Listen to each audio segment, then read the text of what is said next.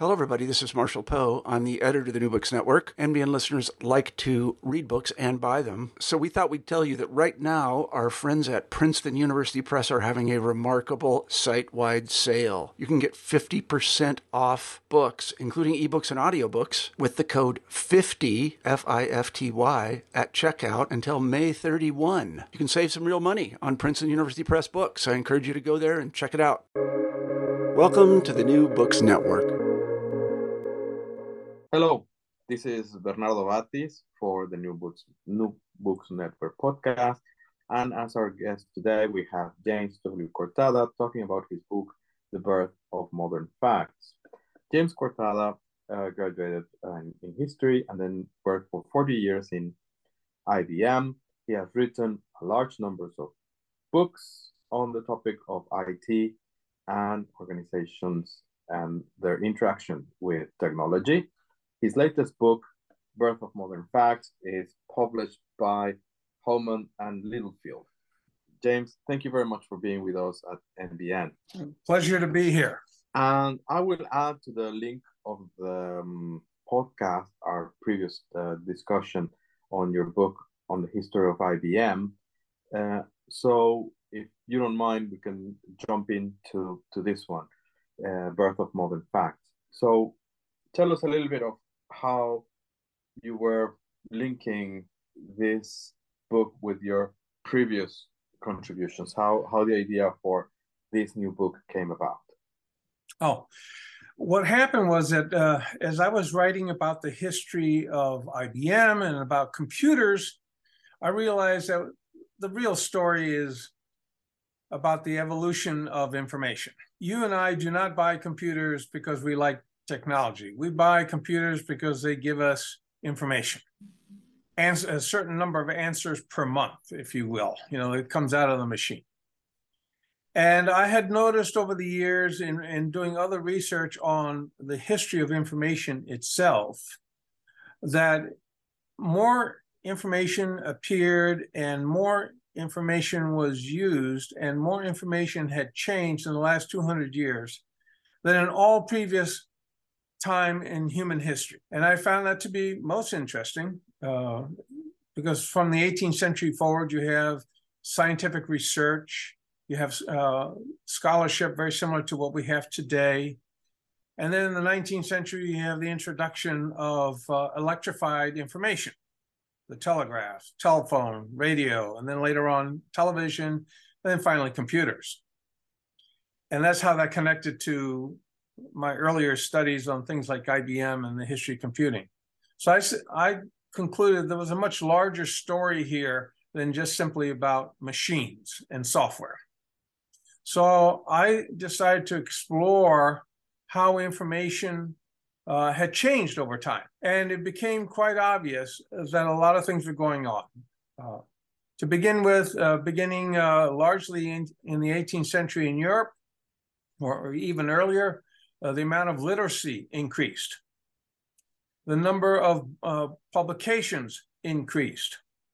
Literacy rates in North America were very high from the first days that the Pilgrims came over, because a lot of them were political dissidents and ministers and scholars and what have you. So you have a lot of literacy, and as the economies on both sides of the Atlantic improved dramatically in the 18th and 19th centuries, they could afford to create new information.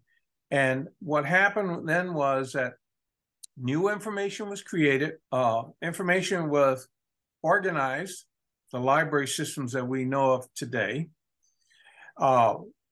More people acquired information, more people studied it and added to that collection, building momentum up all through the 19th and 20th centuries. And that led to the introduction of collections or subgroups called disciplines in the academic world.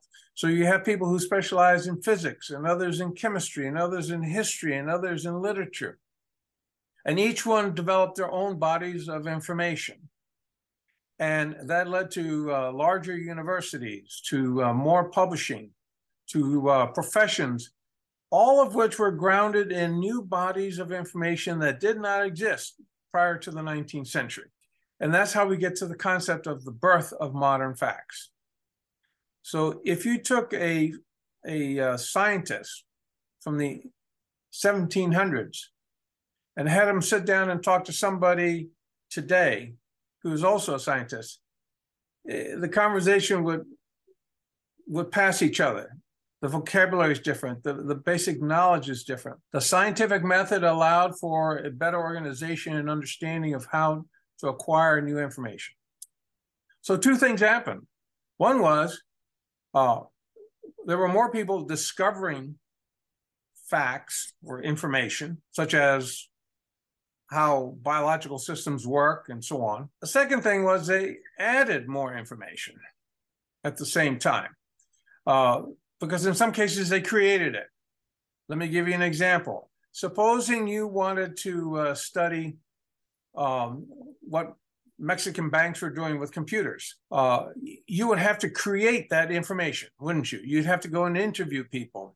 You would have to find old documents. Some of that is discovery, the old documents, but some of it would be new if you talk to two people and then you combined their information together to get a composite view of, say, Mexican banking. That's new information. You created it because you wanted it. You needed it for your work. Well, it's the same thing across all these disciplines. And that's how we got to this whole issue of modern facts. So something that, well, two key terms that you have used throughout the book and in the explanation that you also gave a moment ago are precisely information and facts. And right at the start of the book, you say, well, information as a concept has changed, and therefore I'm not going to try to define it. Did I get that correct? That's reasonably correct, yes. When you take a look at any subject, the vocabulary changes over time and the meanings. So, for example, as late as the early 1900s, people tended to use the word knowledge. In fact, that's still the case. Knowledge combines wisdom, specific pieces of information such as the date of your birth, the temperature outside. It also can involve context. So you have multiple things that go into this word knowledge. As we went through the 20th century, all disciplines tried to become more specific in the language that they use, with more precise definitions of what they mean in physics, biology, history, and so on. Well, it's the same thing with knowledge and information. Knowledge was too fuzzy. It was good for the priests and the philosophers. And when you had massive bodies of information prior to the 19th century that were all combined together, such as politics and economics and history as one field. But that was too fuzzy. So over time, people began to create definitions that were specific to information, as specific to context, as specific to wisdom. And so we got increasingly to the word information. And then today, because of all the data collection, we get even to a smaller, narrower definition, which is facts. You know, September 7th is my birthday. That's a fact. But the fact fits in nicely with information also, in that it can also be, information can also be my birthday, September 7th, or that in addition to my birthday being September 7th, that I came from a family that lived in Cuba. So one can be defined either the same, facts and information, or information and facts are separate. It depends on who you're talking to. I chose to use the word facts here because in a prior book that I published back in 2016 on the history of the amount of information in the United States, it became very obvious to me at the time that people wanted information in order to do something. So it was a tool. Tell me how to fix my lawnmower. Tell me how to cook a paella, you know, whatever. It's specific. They wanted facts. I need this amount of chicken. I need this amount of sausage. I need this amount of rice to make a paella. Those are facts. And they treat it as facts as a tool. With that, they could make a paella or do whatever they wanted to do. So increasingly, I favored the word facts in that book. And since this book was an extension of that earlier study, I decided I would keep the word facts. But as I said in the preface, it doesn't matter to me whether you want to use the word facts or information. I use them interchangeably because that's what people do today. And I'm writing for people who live today. Yes, but yeah, I'm appealing to the historian. Yes. There is an important difference between information and fact, and there is a whole discussion within the how to study history as to determine what is and what is not a fact, and how that informs and changes the view. I mean, one of the things, I don't know if this is your understanding as well, but one of the things that you want to do as a historian is to establish facts, to establish things that we can agree on, things that happen in a certain way, and that we can say, well, it's not a supposition. We are more or less confident that this happens. Now, how does that look like when you have to attitudes publicly in different countries where, you know, people are questioning whether facts exist or not? Like, they want to have their own view of the world as that is prevalent, and disregard the notion that there can be a fact, no? If it's not. So I've had to deal with this issue. Actually, I had to deal with it across a couple of books because it's very complicated. What I did in this book was I said everybody in a particular discipline has their own definition of what is a fact, what is information. And so the book is organized by traditional academic disciplines, the ones that created the greatest amount of new information in the 19th and 20th centuries. So there's a chapter, for example, on how the librarians did it, another one on how computer scientists did it, another one on how business people did it, another one on economists and political scientists and people in physics and chemistry. And so in each of those chapters, I say, here's how they have dealt with that issue, right? So, for example, in the case of the historians, starting like everybody else in the 19th century, they said accurate information will be based on such things as looking at original documents that were written at the time of an event, right? And so we have all, as historians, been trained that you're not really looking at the facts unless you study the original documents, and of which there are billions and billions and billions of them. You know, it's that's why you have all these libraries and archives. On the other hand, somebody who's studying space and other planets, they don't rely on documents. They have to rely on sensors and mathematical calculations of certain physical realities, relationships between objects and atoms and so on and so forth, noise and what have you. So they had to come up with a very different explanation. So that's why I went through each of the disciplines, the major disciplines, not all of them, but the ones that normally you and I would think of. And that were also the greatest creators of new information. So that takes care of that piece. Within each, you have debates about what constitutes truth, facts, things that really happened. Was Jim really born on September 7th? What, you know, how do we know that? You know, so there are debates about that.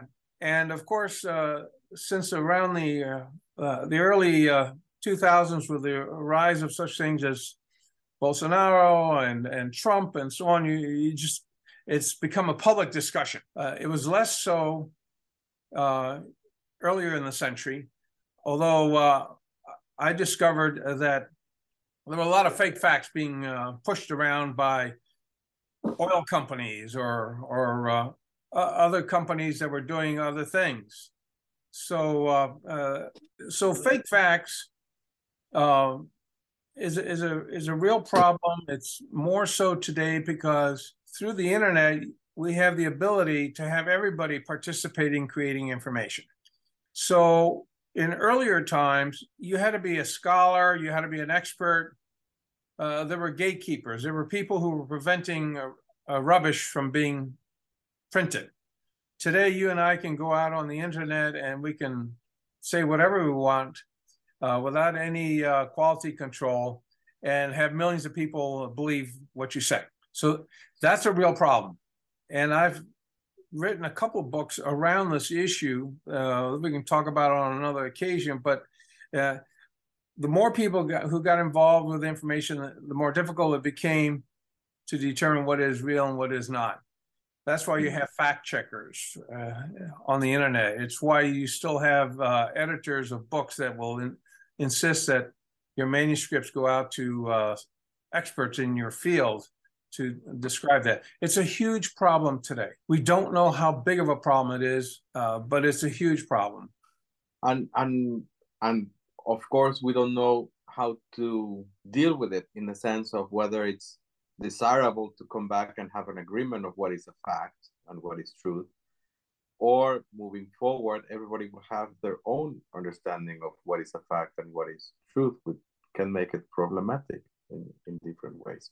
Both are occurring right now. Every discipline I looked at is having this debate. In physics, how do we know that there really are a billion planets out there? What's a black hole?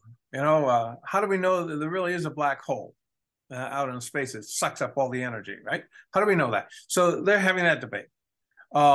Regulators who are looking at social media are saying, well, how do we keep all the divisive, fake facts, conspiracy theories off these systems without compromising free speech in a democracy? So you got that going on. I have the issue going on with my 14 and 12-year-old grandsons.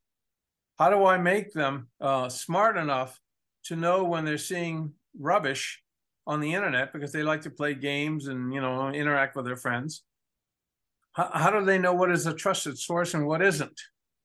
So even at a personal level, in our families, we have this whole issue of having to deal with the quality of information because it can be dangerous.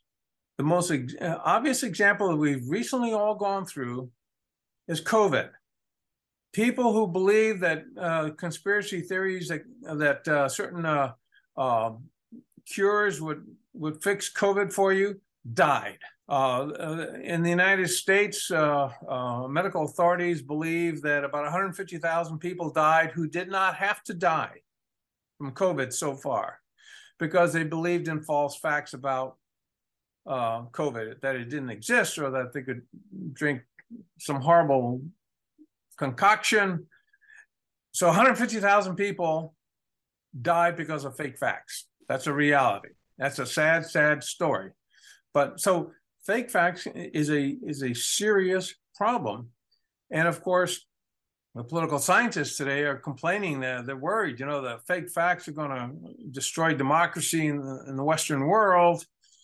And of course, in the Ukrainian war, you're seeing it play out, but everybody plays with fake facts all the time, as they have in every war, going back many hundreds of years, but they have better technology now for doing it. No, but I've had the same conversation although it was in passing with my students, with my postgraduate students, and I was surprised because it really made me think, how am I going to project, inform, educate about what is and what is not trustworthy information, because they are skeptical. They don't want to, they were coming to another technical topic, but still on the back of their mind, they could feel free of saying, well, I can give my own interpretation to this and that will be fine. of course, in an educational setting, that doesn't work because if they don't come back with what I think is the truth, then they fail, and that will be a fact. Yeah. You know, and we ended up the discussion. No, you can think whatever you want to, but these are the rules of the game. But coming back to the book, in order to cover this very large range of topics and areas, how was it that you were able to articulate and to gain depth into those discussions? What would, in other instances, be called, you know, what is your field work, or what is the material that you're using to be able to tell these stories? What do you choose, and how do you put it together? Yeah, the strategy was fairly simple. I knew that the greatest amount of information, new information, and how it was applied was largely organized by academic discipline. And those academic disciplines grew out of what the librarians did in the 19th century to organize all their books and magazines because they had too many, you know? And so they had to organize it in ways that would make sense for the economists, the historians, and so on. So once that happened, I had done a lot of research over the years about information ecosystems. And one information ecosystem, think of it like an industry, would be an academic discipline, say economics. And the economists all talk to each other. They didn't talk to anybody else. They just talked to each other. The physicists all talk to each other. They didn't talk to economists or historians or you and I, you know? So you have in each one of these disciplines an ecosystem that was very similar to every other ecosystem. They had their associations. They had their academic journals. They had their certain book publishers. They had their conferences where they all showed up and talked to each other. And they set up standards of academic research and academic discussion. And they trained students that way, generation after generation after generation. So what I did was, for each of these disciplines, is to take a look at their information ecosystems. What were their associations? How often did they meet? What were the conversations they had? What did they write about in their journals? What were their books about? What were the courses they taught? And I would do that discipline after discipline after discipline. And I learned a couple of things. One is they all behave more or less the same way. They all have their associations. They all have their journals and so on. So that led me to say, well, for each of these disciplines, I have to take a look at those 4 or 5 things that are characteristic of every discipline. And I was never disappointed. I could have looked at more disciplines, but all I would have done is make the book fatter. It would not have delivered any message. Now, all of that grew out of the scientific method and the way people were trained in universities, largely in the 1700s and 1800s, and that has continued right down to the present. I like to make the joke, which is unfair, that you could take a professor from the 1890s and put him in a modern university classroom, and the only thing you would have to teach him is how to turn on the lights, that everything else would be the same. You know, he'd have his blackboard, he'd have the students in front of him, he would give the 45-minute lecture. You know, hasn't changed that much. Now, I like to make a joke about that, but there's a profound truth there, in that there are certain behaviors among all creators and users of information in the academic world that behave the same from one discipline to another. Turns out the same thing happens in jobs, whether it's in business or in government, or even if you're a farmer, where you would think you don't have an infrastructure, but they do. They learn that they should have books, that they should have journals, that they should have newspapers, that there should be experts that they can go to ask specific questions about their specific situation. The idea coming back to the idea of tools. So I discovered that behavior also existed, whether you were a farmer or the president of the United States. You basically did the same kind of thing. You wanted certain types of information. You knew to do that, and you knew to have confidence in it, and you knew to use it. And so you see this on the one hand, this homogeneous behavior, but on the other hand, you have this tremendous fragmentation of information, because somebody today cannot know economics, physics, and so on, whereas in the 18th century, a lot of people did. My favorite example is Benjamin Franklin. He worked on electricity, but he also helped establish the United States. Yeah. So he was a political scientist, he was a media mogul, and he was a STEM person, right? A scientist, all in one person. Well, you can't do that today. So there was a lot of fragmentation in the information as people built their disciplines and their silos. So today, for example, somebody asks you, well, Bernardo, what are you? Well, I'm a historian. In the 18th century, you would have gone, I don't know, I'm just a really well-educated guy, and I'm interested in a lot of things. And so if you were doing that today, we'd say, oh, Bernardo's a genius. He's a polymath, right? They have a word for that. But it's so rare that it doesn't get done. So that's how I organized and how I think people should look at it. Now, here's the problem that we have, and it steps beyond the book. When you ask the question, so what? Why? Who cares?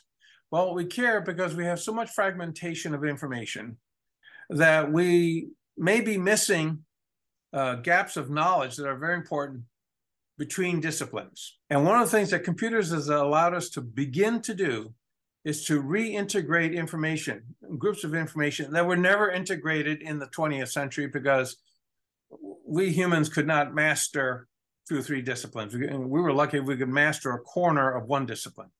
So this is where, for example, artificial intelligence comes in, the role of databases. Why is Google so popular? I mean, you could write a question, make a query, and Google doesn't care what discipline it comes from. It's not loyal to its discipline the way scholars are. If the information to answer your question comes from history and political science and economics, it's going to put that all in front of you at the same time. And yet when you and I were trained in graduate school, we were taught you should only consult scholars in your field. So when I was a university student, studying history, I only read history journals and history books. Today, in order to do my work, I have to read things by physicists and computer scientists and economists. And it's hard, but computing is beginning to help reintegrate information so we get a better view of what's going on. And along the way, interesting things have happened. My favorite one right now is the improvement in the predictability that an answer is correct. Let me give you an example. In the 1900s, if you were working as a translator, say from Spanish to English, English to Spanish, you had to know both languages. You had to be completely fluent in both languages. And hopefully you got the cultural nuance behind certain uses of words and so on. And that was very important. So you can get a job at the United Nations very quickly, no problem. Today, when you go to Google Translate function, it doesn't do that. It doesn't know the language. What it does is it looks at millions of lines of Spanish text and English text and analyzes it and says, well, 98% of the times when Bernardo uses the word whatever, name, in Spanish, it comes out as nombre. So if Bernardo wants to know what the Spanish word is for name, what Google does is says, well, there's a 98% chance that nombre is the right word for name. But we won't tell him that is a 98% chance. All Bernardo wants to know is what is the word. So they'll pop up on the screen, nombre. And you'll take that and you'll believe it and you'll use it, okay? That's how it's done. So that's how, for example, Google can translate 200 languages. It does it by checking the probability that a particular phrase is the same. That's what's happening today. So probability becomes a very useful thing. And is this the most surprising result or learning that you did from writing this book, or what would that be? what would be the most surprising result after having written the book? I would say that how serious it is that we need to reintegrate information.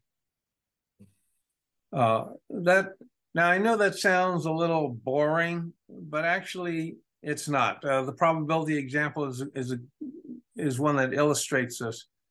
But it plays out in other areas. For example, when you and I were children, we were taught that there were 9 planets. And then eventually they got rid of Pluto. They demoted Pluto and said, well, maybe you're not a planet. I think it's back. It got restored. But what we know today is that there are billions of planets. Now, how do we know that? What happened was that gaps between our knowledge began to get filled in when new bodies of knowledge could be integrated, such as the role of sensors, more powerful telescopes, a better understanding of radio signals, a better understanding of electronics, or electrons, I should say, neurons. And so the big surprise for me was how important filling in those gaps were, because we haven't been to billions of planets. Mm-hmm. But every physicist you go to today, space scientists will tell you absolutely, for sure, seguro, definitely. I am as confident that there are billions of planets out there as it is that Jim Cortado was born on September 7th. That is a huge surprise, because a priest might say, well, you can only do that through faith. You know, you have to believe that there are billions of planets. And the physicist would say, no, I know for a fact, they exist. We get these radio signals that bounce off these bodies of rocks and so on out there in space, and it takes this amount of time for it to go back and forth. So I can tell you not only does it exist, but how big it is and how far away it is. And they believe it as much as I believe that I was born on September 7th. Yes, but and as you were mentioning a moment ago, it's also a question that if you're working on this on the basis of probability, therefore you also have sensors, right? And whatever, but it's probability. Yeah. If it's probability, then you have to realize that if you don't question this, you might be assuming as a fact something that is wrong. And you're absolutely right. And one of the interesting things about both the scientific method of research and also what has actually happened in all disciplines is that there is this belief among experts that no piece of information is necessarily absolutely true. It should be questioned. It should be refined. You know, when was Jim born? Well, he was born on September 7th. His mother says it was 5 minutes after 12 o'clock. That was in the Eastern time zone of the United States or North America. But in Asia, that would have been September 8th, right? I think it is, if I have my math right. So was he really born on September 7th? Well, so information changes. And you have to accept that in science. And so you're always going to be skeptical. And it doesn't matter whether it's in history or physics or medicine. And that's how we went from 9 planets to billions of planets. Yes, it is 9 planets for now, but be open to the idea that it would be billions. And then when in fact it happens, you accept it, you prove it, you challenge it, you verify, and you keep verifying, keep proving until it changes. Now, why do you want to do that? In a lot of cases, you want to do that because circumstances really do change. Military technology changes. So, yeah, the bow and arrow works, but a tank works better on the battlefield. Mm. You change, you know, you say, well, you know, we still use bow and arrows, but not for warfare anymore. We use it for certain types of hunting, but we won't hunt deer with a tank. So it changes, and that's why you constantly have to challenge the information. And they may find that, you know, billions of planets is not the right answer, and maybe it's trillions of planets, or maybe the whole idea of planets is no longer relevant at some point. That it's it doesn't make sense anymore. So you have to be open to that. I believe, and one of the things that came out of this book is that information is not necessarily hard like a rock. It can transform over time, or it can be interpreted differently. It doesn't look as red to me as you say. Maybe it looks to me a little bit more green than red. That kind of an idea. So I'm increasingly thinking that information can also be a bit plastic. Not all of it, but because I still think I was born on September 7th, and I have a birth certificate from the hospital that says I was born on September 7th. So I was able to verify that my mother did not lie to me, and she did not lie to me about coming right at 5 minutes after 12 at noon. So I verified the truth of what she told me. But again, if I'm in Australia, maybe Jim was born on September 8th.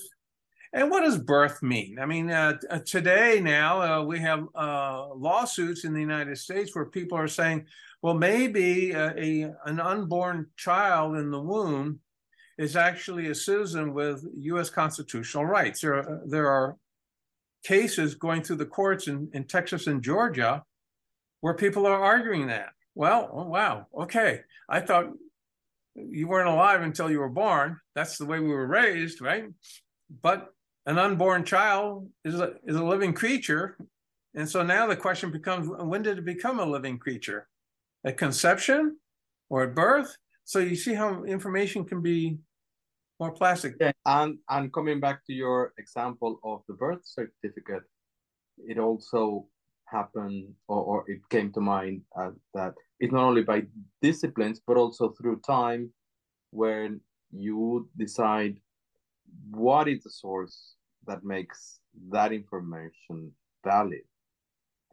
And I'll give you a quick counter example of your birth certificate example. I was getting a passport, and for the first time, I was about 45 years old. For the first time in my life, the passport officers made me realize that I had been registered in what they call lapsed. That is, after 1 year that I was born. And that was because I had a brother, and we were both registered in the civil registry on the same day. So it was. Yeah. So he said, I cannot trust the birth certificate that you are the age that you say you are, because anything could happen. So you need to give me some other form of information to verify. To correlate, yes. As certain you are. It so happened that my mother was with me, and she was also getting her passport. So I entered into this very unique conversation with the passport officer, saying, well, here's my mother, and she can tell you that I came. She was there. And that I am here, and she has all of, and by the way, she has all of her documents that would say that she is who she is, and that she is as old as what she is, and that I will reflect in this birth certificate. And said, well, no, we cannot take it. So it was interesting conversation. But it's to what can you yes, you've made the point that it changes across discipline. What do you think it's a fact, and what is the source that tells me that this information is valid? But that also changes. I mean, in precisely you talked about censors, but you also on the book talk about accounting. Yeah, when talking about business organizations, and in this case, or at least at the beginning of that chapter 7, you say, well, people take for granted or assume that the way that formats and standards are created produces valid accounting information.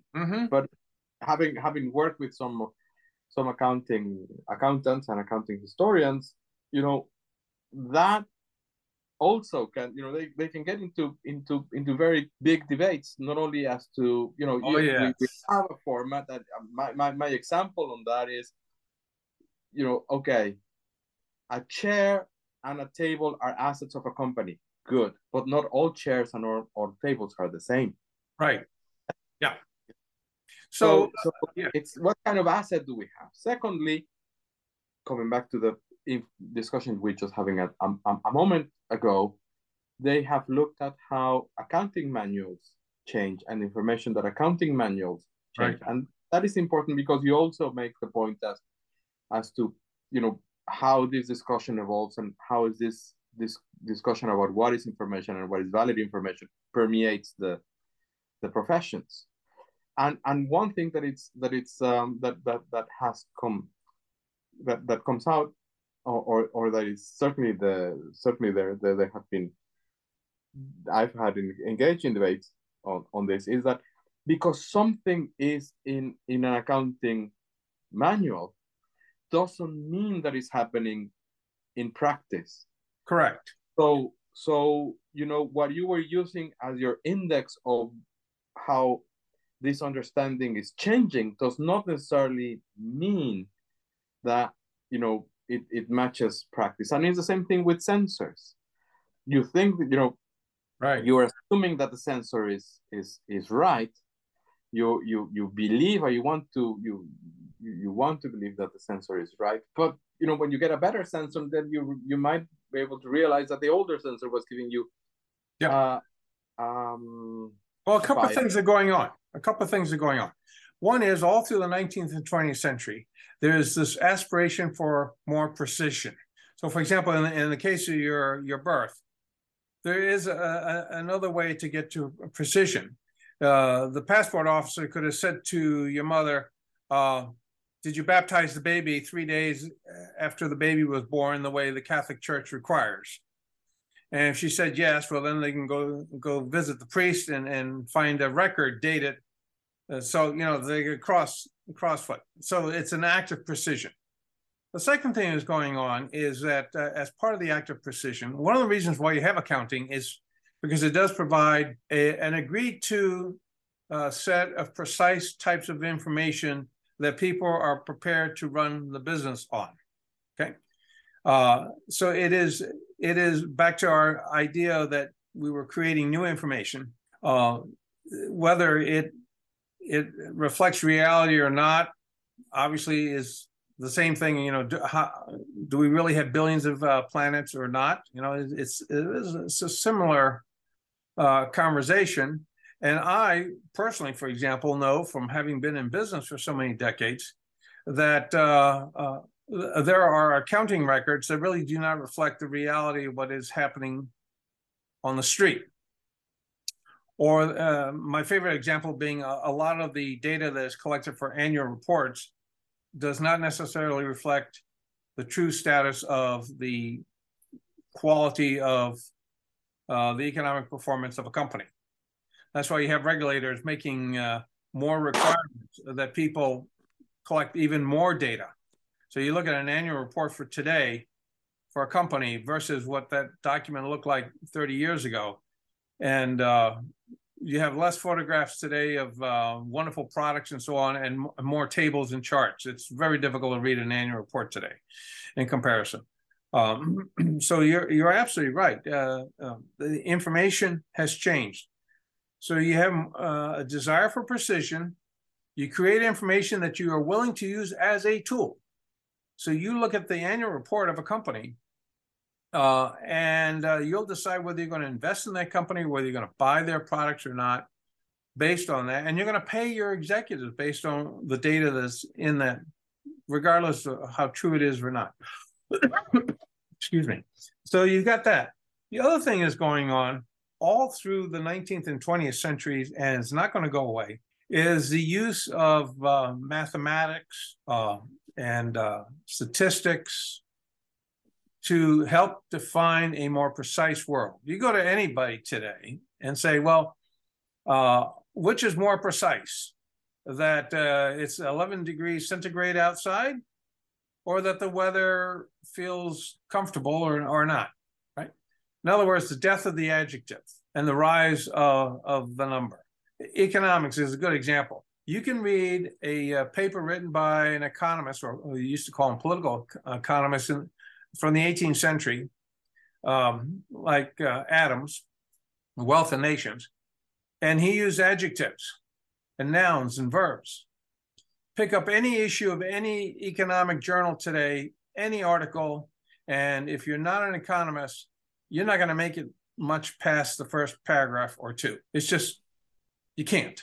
It's all physics and Greek and mathematics. And in fact, in the book, I actually have an illustration of a page by an AT&T Bell Labs expert on telecommunications, who's considered the father of modern information theories, even though there's a debate about that. But you see the page, and there are 3 lines of English, and then the rest of it is mathematical formulas. And that went on for 49 pages that way. So we have this desire for precision, desire for use of math. And one of the things that I realized, that I guess I was the last human being on earth to realize this, is that mathematics is a language. It has a grammar. It has a way of expressing itself. I wish somebody had told me that when I was about 8 years old. I would have understood mathematics better, because at 8, I understood the concept of learning a language because I was living outside the United States. And so I knew that you got to, I had to learn Arabic and I had to learn English. And they were just ways of communicating other things. Had somebody told me that mathematics was a language, I would have gone, okay, I now understand why I have to know how to add, subtract, multiply, and divide, and then later on calculus and so on. It's like calculus is fine literature. Yeah. Yes. It took me to graduate school to realize that, but yes, you're right. Well, James Cortada, thank you very much for being in New Books Network. Tell us a little bit about what is going to be your next project. I've got a couple of things going on. First is I have to continue the conversation about Birth of Modern Facts, because Birth of Modern Facts is a formal history, and yet people want to know, well, what's going on today. So I'm writing a book now that talks about the role of information today, building off this whole historical experience. And that's where I talk a lot about fake facts, but also the reintegration of large bodies of information, and what we have to do in terms of, if you will, literacy, a new form of literacy, AI literacy, and so on. So that's one project. The other project I have going on is I have one more book to write that I've started to write on IBM. I did not get everything I wanted done in that 700-page book. Everybody tells me, whether they're customers, regulators, or employees, that the thing that made IBM the most important computer company of the 20th century was its corporate culture. And everybody who's written about its corporate culture has done really a terrible job at it. I know, because I worked in the company for decades. So I'm writing a history of IBM's corporate culture. Because what people tell me is it doesn't matter whether they're in Japan or Paris or New York, it's the same. And everybody in multinational corporations wants to do that, have that around the world. How did IBM do that? It's like the Catholic Church. You go to Mass in New York, Paris, or Japan, it's the same thing. The only difference is that because of Vatican II is that they do it in Japanese, French, or English, and not just only in Latin. Well, IBM had its Latin. It's called English, but it also had its culture. And so I'm telling that story because it's very relevant to multinational corporations today, and there are over 80,000 of these companies. And they employ hundreds of millions of people around the world. So this is a very critical issue for them, how to get integration around the world for reasons of productivity and revenue. So that's why I'm writing that book. And I'm very close to finishing it. Hopefully we will have you again at New Books Network talking about it. Look forward to reading that. Thank you. James, again, thank you very much for being with us. And to our listeners, thank you for being with us as well. If you haven't subscribed, do subscribe to the channel. And if you're a subscriber, then don't forget to rank us or like us, as that always helps. Thank you very much.